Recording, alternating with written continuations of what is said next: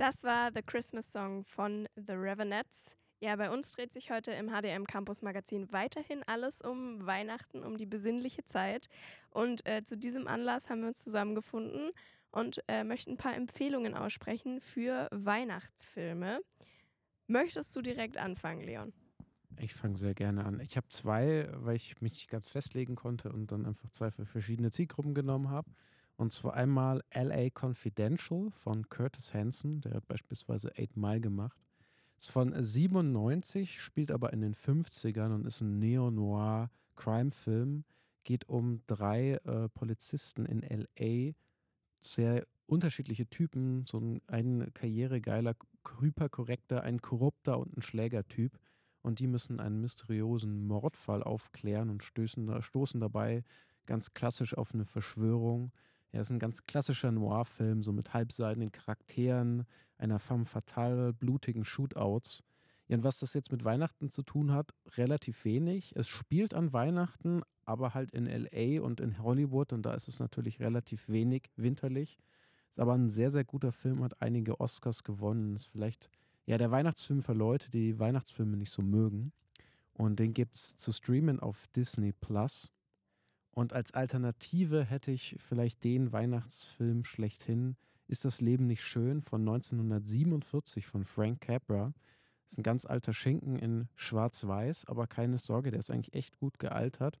Geht es um einen sehr engagierten Bürger, der ist gespielt von James Stewart und ja, der verzweifelt so ein bisschen an Weihnachten, ob der misslichen Lage seiner Stadt, der Welt, was auch immer. Und der will sich das Leben nehmen und ein Engel kommt dann zu ihm und rettet ihn und zeigt ihm, was passieren würde, wenn er nicht gelebt hätte. Das klingt jetzt ein bisschen kitschig, aber es ist so ein bisschen überzeichnet, ein bisschen lustig und auch ja relativ aktuell noch. Also der Film ist damals ins Visier des FBI geraten, weil den Machern wurde quasi Kommunismus unterstellt, weil es so ein bisschen kapitalismuskritisch ist. Ja, und es ist ein sehr süßer Weihnachtsfilm natürlich mit Happy End und es geht sehr optimistisch, es geht um das Gute in den Menschen und was der Einzelne so Gutes machen kann. Ja, und der ist tatsächlich erst viel später zum Weihnachtsfilmklassiker geworden, weil da in den 70ern die Rechte ausgelaufen sind und dann einfach die ganzen Sender den billig zeigen konnte, weswegen der in den 70ern und 80ern zum riesen Weihnachtsfilmklassiker geworden ist, 30 Jahre später. Und heute läuft er auch immer noch im Fernsehen, beispielsweise am 25. Dezember bei Dreisat. Es gibt ihn bei Magenta im Stream, falls ihr das habt.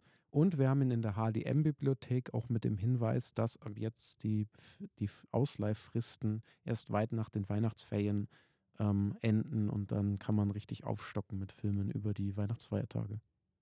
Ja, die kannte ich tatsächlich beide noch nicht. Vielen Dank Ich für auch noch deine nicht, nee. Empfehlungen. Ich Ja, würde einfach mal direkt ich gebe weitermachen weiter. mit dem nächsten Film. Und zwar heißt er The Night Before Christmas. Den gibt's auf Netflix. Kennen vielleicht einige von euch. Der ist noch gar nicht so alt. Der ist erst von 2019. Das ist eine Komödie, Schrägstrich Romanze. Und ja, der Film ist einfach unterhaltsam und süß und sehr, sehr leichte Kost. Es geht um einen Ritter, der in seiner Zeit auf ein von ihm charmanterweise genanntes altes Weib trifft, welches ihn dann in die heutige Zeit schickt, weil er hier eine Aufgabe zu erfüllen hat und dort trifft er dann auf eine Single-Dame und ja, da entsteht dann die Romanze und es ist einfach sehr witzig gemacht, weil der Ritter die modernen Dinge mit ihm bekannten Begriffen quasi beschreibt und ja, deshalb ist es einfach sehr unterhaltsam, aber eine sehr, sehr leichte Kost, wie ich finde, ganz passend für die Weihnachtszeit. Wie sieht's bei dir aus, René? Ich habe die Santa Claus Trilogie von Disney mitgebracht mit Tim Allen.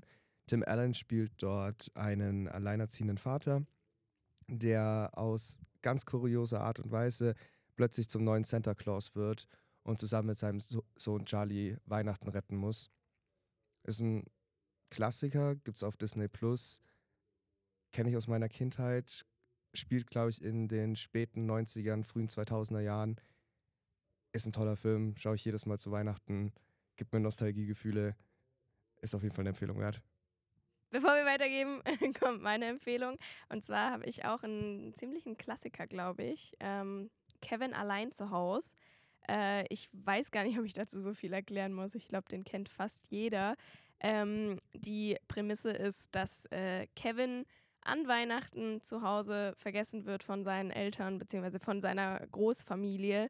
Die fahren einfach ohne ihn weg und er muss sich dann 2 bösen Gangstern stellen, die bei ihm zu Hause einbrechen wollen. Und ja, es ist ganz witzig, gehört für mich zu Weihnachten dazu und ja, schaue ich mir eigentlich jedes Jahr gern an. Kann man ebenfalls auf Disney Plus streamen. Das war's mit unserer Weihnachtsfilmempfehlungsrunde. Bei uns geht es jetzt nochmal weiter mit Musik und zwar hört ihr Santa Claus is Back von Billy Idol.